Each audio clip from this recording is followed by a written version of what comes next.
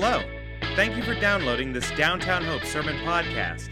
We're a faith-based community in the city of Annapolis, Maryland, orienting our lives around Jesus and exist to see the people of our city, region, and world thrive with the hope found in His gospel. Now, please enjoy the Sermon Podcast.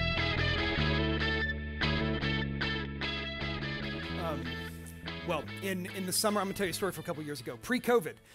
In the summer of 2019, I went to Uganda.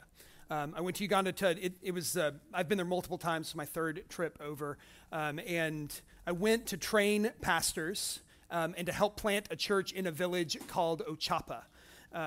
So one of the afternoons, one of the things we did as we were planting this church is we would just go out and share the gospel in the village. And so one afternoon I was walking around with my student, Francis was his name. We also had a translator with us, and we were going out through the village to share the gospel. And the reason that we had a translator in addition to Francis is because he was from another part of the country. He didn't speak the language of that village, and so he was just kind of there to observe what was going on.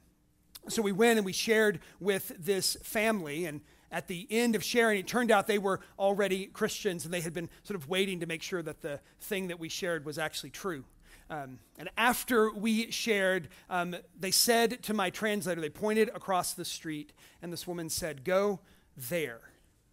There's an old man over there, and he's very sick, and he needs to hear this message." And so we went across the street, and we found this man's skin and bones too frail to even stand, living in this squalid little room, 6 by 6 feet square. And he sat shirtless on his bed, completely emaciated from lack of nutrition. And when my translator begins to talk to him, begins to ask, "Can we share with you the story of Jesus?" it became very clear that he did not know what she was talking about. Because he wasn't from that community either. And he didn't speak the language that she was speaking. And so he makes that clear to us, and Francis recognizes the language this man is talking. He says, "Oh, this man's talking Lugandan. I know Lugandan. That's not my language, but I know Lugandan." And so they start talking in Lugandan, and sort of the first miracle of the day was that Francis, who was just there to observe, ended up being the person who could share the gospel with this man. His name was Febu, still is his name. And so we had this language in common. And so Febu said, can I share my story with you? And so we said, sure. And he begins to tell us that he is very sick. It turns out he was HIV positive. And he asked if we would be willing to give him money to help care for him. And we said, well, we don't really have any money to give you, but we'd like to tell you about Jesus. And he said, well, I'm a Muslim. And we said, okay, we'd like to tell you about Jesus. And so as we continued in conversation with him, it became clear that really he was just interested in us providing money for him. But eventually, I sort of just was overwhelmed by the Spirit of God, and I looked him square in the eyes, and I said, "You are going to die. And the God of Muhammad will not save you, and your good works will not save you. Your own religion tells you this. You need Jesus." And without the help of Francis, he understood. And I don't know how that happened. That was the second sort of miracle of the day. And I told him, I said, "God may heal you, but one day you are going to die. And you're going to stand before God, your judge, and your only hope is Jesus." And so we continued to sort of talk with him and to share with him. And then finally he just said, "I get it. I want to believe in Jesus." And so we were just like overjoyed. And so we like, "Are you sure?" So we make sure that he understands sort of the commitment that is before him. And he says, "I get it." And so we pray with him that he would accept Christ. And then we lay hands on him and we pray that he would be healed from HIV. And we invited him to come to this revival meeting that was happening that evening.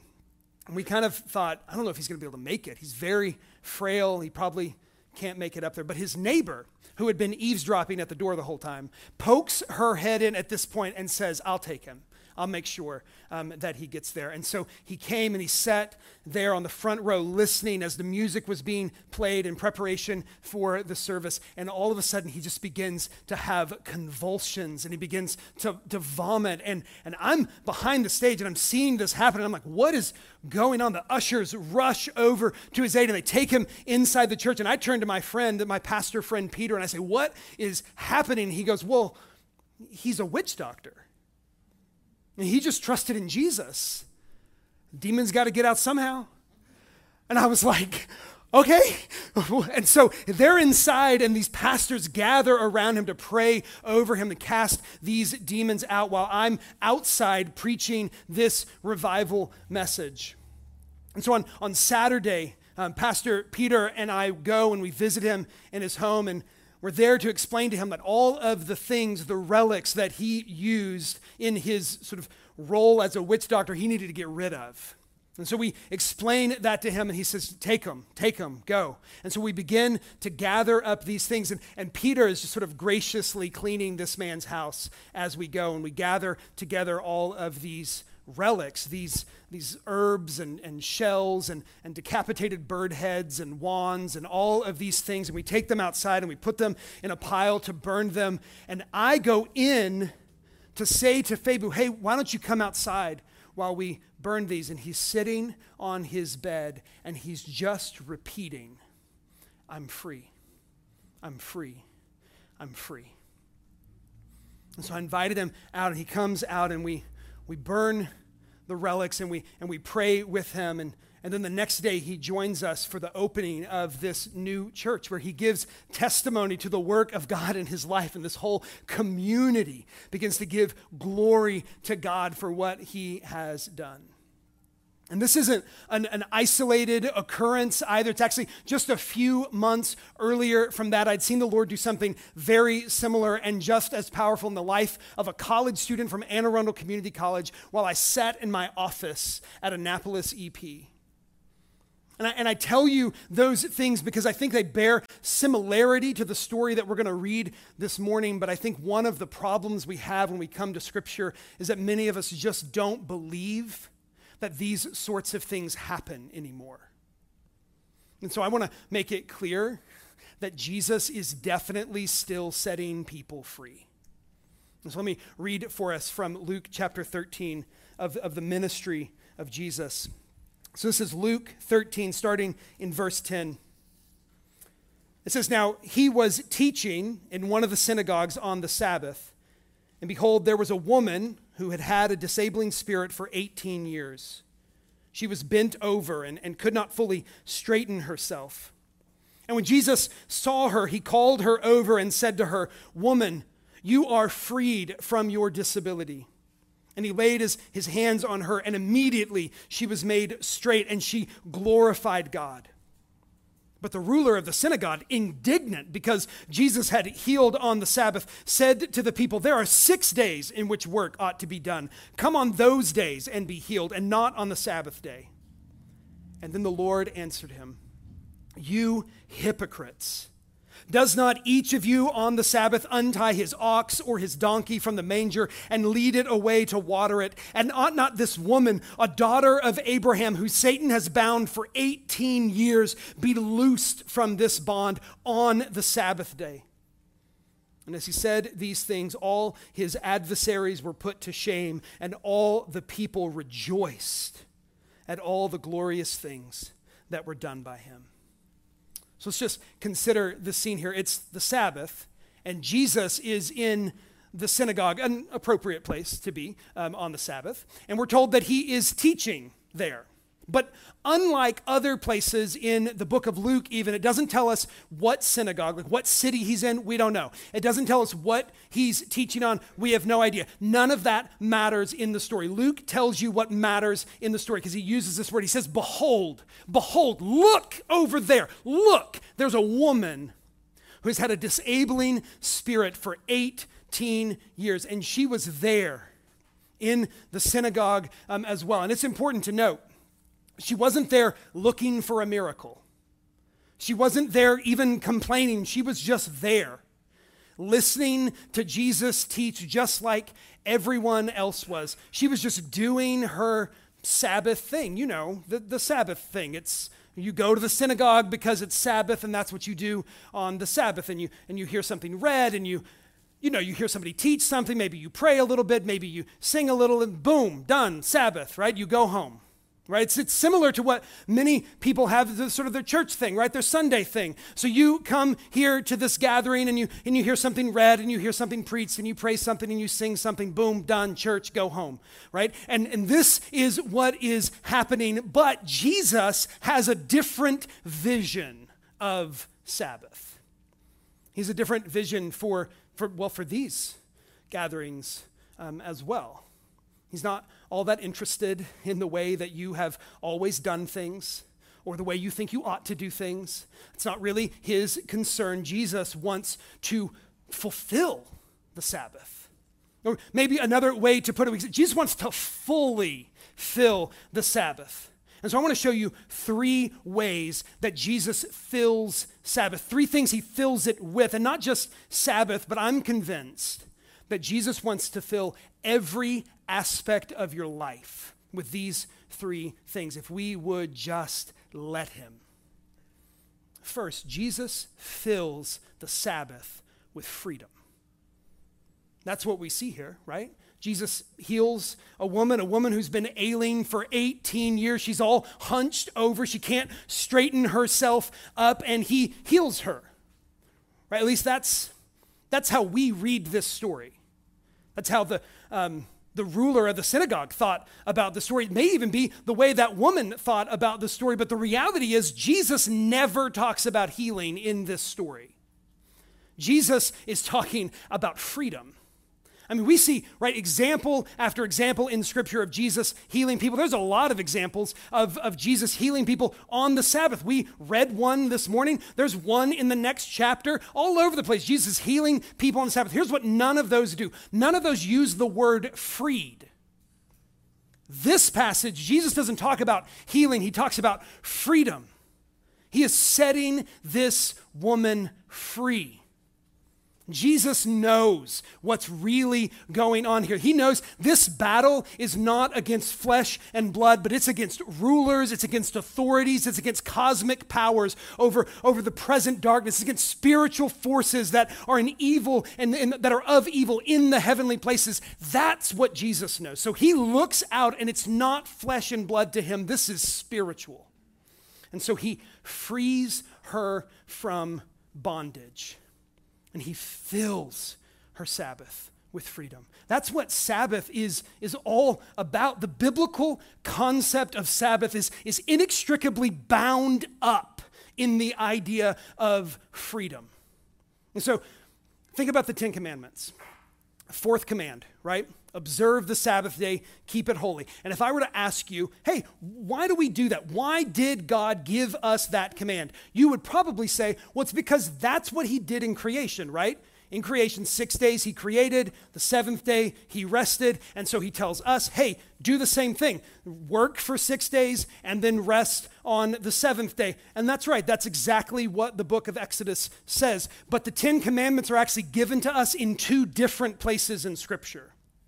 The other place they're given is in Deuteronomy chapter 5. And if we look at Deuteronomy chapter 5, we see a very different vision as to why we take the Sabbath. So let me just read for us from Deuteronomy chapter 5, starting in verse 12. It says this: "Observe the Sabbath day to keep it holy, as the Lord your God commanded you. 6 days you shall labor and do all your work, but the 7th day is a Sabbath to the Lord your God. On it you shall not do any work, you or your son or your daughter or your male servant or your female servant or your ox or your donkey or any of your livestock or the sojourner who is within your gates, that your male servant and your female servant may rest as well as you." And then here's the reasoning: "You shall remember that you were a slave in the land of Egypt, and the Lord your God brought you out of there with a mighty hand and an outstretched arm. Therefore, the Lord your God commanded you to keep the Sabbath day." Why did God command to keep the Sabbath day? Because they had been set free from bondage. The Sabbath is about freedom. When they were in slavery, when you're in slavery, there's no rest. You work every day. There's no stopping. But he says, you're free. You're free now. You can stop. You can rest. You can observe the Sabbath. And Christian, the same is true for you. The same is true for me. We have been set free by the work of Jesus. We were in bondage to Satan and to sin. Before that, before we were set free, we were in bondage. And then Jesus comes in and he sets us free. So now we can rest. Now we can observe the Sabbath. We are no longer in bondage to sin and Satan. We are the children of God. Jesus himself has set you free, and if the Son sets you free, you are really free. And all those who are in Christ have the Spirit of God dwelling in them, and where the Spirit of the Lord is, there is freedom. Right? But this woman, this dear woman in this passage, she's been living in bondage for 18 years. And she keeps showing up at the synagogue. To her, it was all just flesh and blood. To the ruler of the synagogue, it was all just flesh and blood. And if it's all just flesh and blood, he's right. Come back tomorrow. You could come back tomorrow and get healed if it's all just flesh and blood. But Jesus says, no, I won't have it. This person cannot suffer a single moment more under the oppression of Satan. So he fills her Sabbath with freedom, but not just freedom. Right? Jesus fills the Sabbath with two other things as well. He fills the Sabbath with freedom, glory, and joy. These are the twin responses to God's providential work in our lives: joy and glory. Truly, our joy, right, and his glory are the outcomes of experiencing freedom. Right, so what happens in our passage? As soon as she's set free, verse 13 tells us she glorified God. Or if we look at the end of the passage in verse 17, it says, as he said these things, his adversaries were put to shame, but all the people rejoiced at all of the glorious things that Jesus had done. These two things, they happen in concert here. They rejoice at the glorious things that Jesus has done. So Jesus fills the Sabbath with glory and with joy. If Sabbath is about freedom, as Deuteronomy seems to indicate, then it would make sense that we would respond with glory and joy. Think about the Israelites. This is what the Israelites do. They cross the Red Sea. They cross out of slavery, out of bondage in Egypt. And you know what the first thing they do is? They just erupt in joyous song. Moses just says, we're going to sing. Moses just erupts in this joyous song, and he begins to lead them. And here's what he says. He says, I will sing to the Lord, for he has triumphed gloriously. Your right hand, O Lord, glorious in power. Who is like you? Majestic in holiness, awesome in glorious deeds. And then Miriam comes and she grabs the tambourine and she starts dancing and singing. And she says, sing to the Lord, for he has triumphed gloriously. When we are set free, joy fills our heart, so we would give glory over to God. When the Lord sets you free, truly free, you experience a joy that is unexplainable. And you begin to tell people of all of God's glory. So the prophet Isaiah, in chapter 58 of Isaiah, he begins to rebuke the people because they haven't treated the Sabbath rightly. And here's what he says. He says, turn away from your selfish pursuits on the Sabbath and call the Sabbath joyful, the holy day of the Lord glorious. The Old Testament vision of Sabbath is a day of freedom and joy and glory, and it's being fulfilled now in Jesus as he loosens the bonds of Satan on this woman and just fills the Sabbath, fills it with freedom, fills it with joy, fills it with glory. And it reminds me of a Sunday not too long after this woman was freed, a day that actually the church all around the world is remembering today. A day where 3,000 people were set free from bondage. The day of Pentecost. The day that right now, all around our world, we are remembering. When the Spirit of God let loose in the people of God for the glory of God. The day the church was founded was a day of glory and joy and freedom because the Spirit was at work, and where the Spirit of God is, there is freedom. And when we step into the freedom that the Spirit brings, then our Sabbaths, our Sundays, our everydays will be filled with joy and with glory as well. And so I think about my friend Febu in Ochapa a lot. I keep sort of tabs on him through some friends that I have there and sort of understand what's going on in his life. And I think that maybe one of the ways to tell this story is to let you know that he's no longer HIV positive. The Lord has healed him. But here's the thing. That's not actually the news. Like, that's cool. But that's not the news. The news is that this man was set free from bondage to Satan.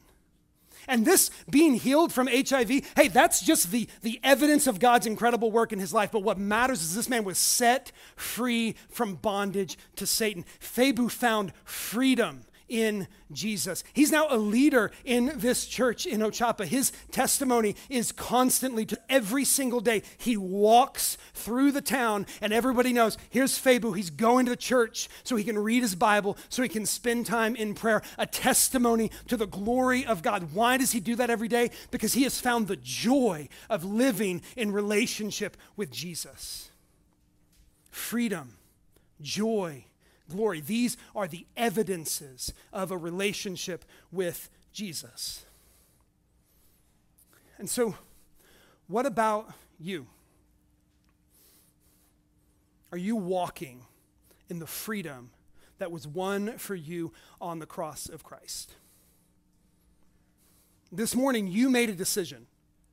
You decided to come here. You decided to log in to a live stream. My question is, why? Why did you do that? Did you do that because it's Sunday and that's what you do? You sing some songs, you pray some prayers, you hear a sermon, boom, church, done? Or are you here because you want to step into yet another experience of the freedom and the joy and the glory that is found in Jesus?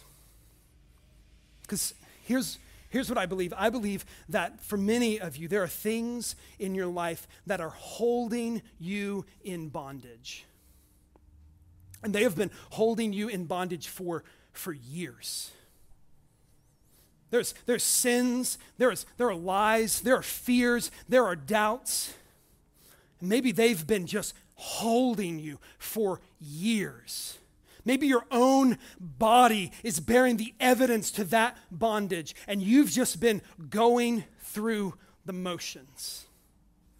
Listen, I know that life. I have lived that life, and I just want to, cross of Christ, he has won the victory over Satan. So if you are in bondage, you are in bondage to a defeated master. You just turn to Jesus by faith, claim the victory that he has won for you. Give glory to his name as you step into the joy of freedom. Right? And some of you have trusted Christ already, but you've done what Paul talks about.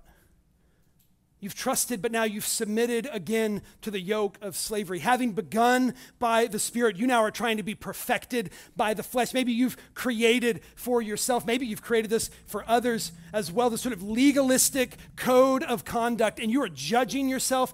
Those are just footholds for Satan, and if he gets in, he will devastate your life. And so today becomes then a day that we can say, I'm going to submit my life to the Spirit anew because I want to walk in the freedom that God has given to me. And so I'm just going to pray for us. And as I do, I would invite you to consider that. Consider, is there bondage in my life? And if there is, even today, to give that over. Lord Jesus, by your Spirit, search our hearts. Lord, reveal to us the ways that we are living in bondage. Lord, what are the lies that we are believing? Show them to us. Lord, what are the sins that we are clinging to? Show them to us. Lord, what are the fears that we are controlled by? Would you show them to us? Lord, in what ways are our physical ailments testifying to spiritual oppression? Lord, show that to us. Because, Lord, we want to be free. And so, Lord, we release our hold on these things. Lord, we pray that the chains of oppression would fall. Lord, we declare that you have won the victory, that you have set us free. So, Lord, help us. Help us to walk in the freedom that you have won for us. Lord, fill us anew with your Spirit even now, because your Spirit brings freedom.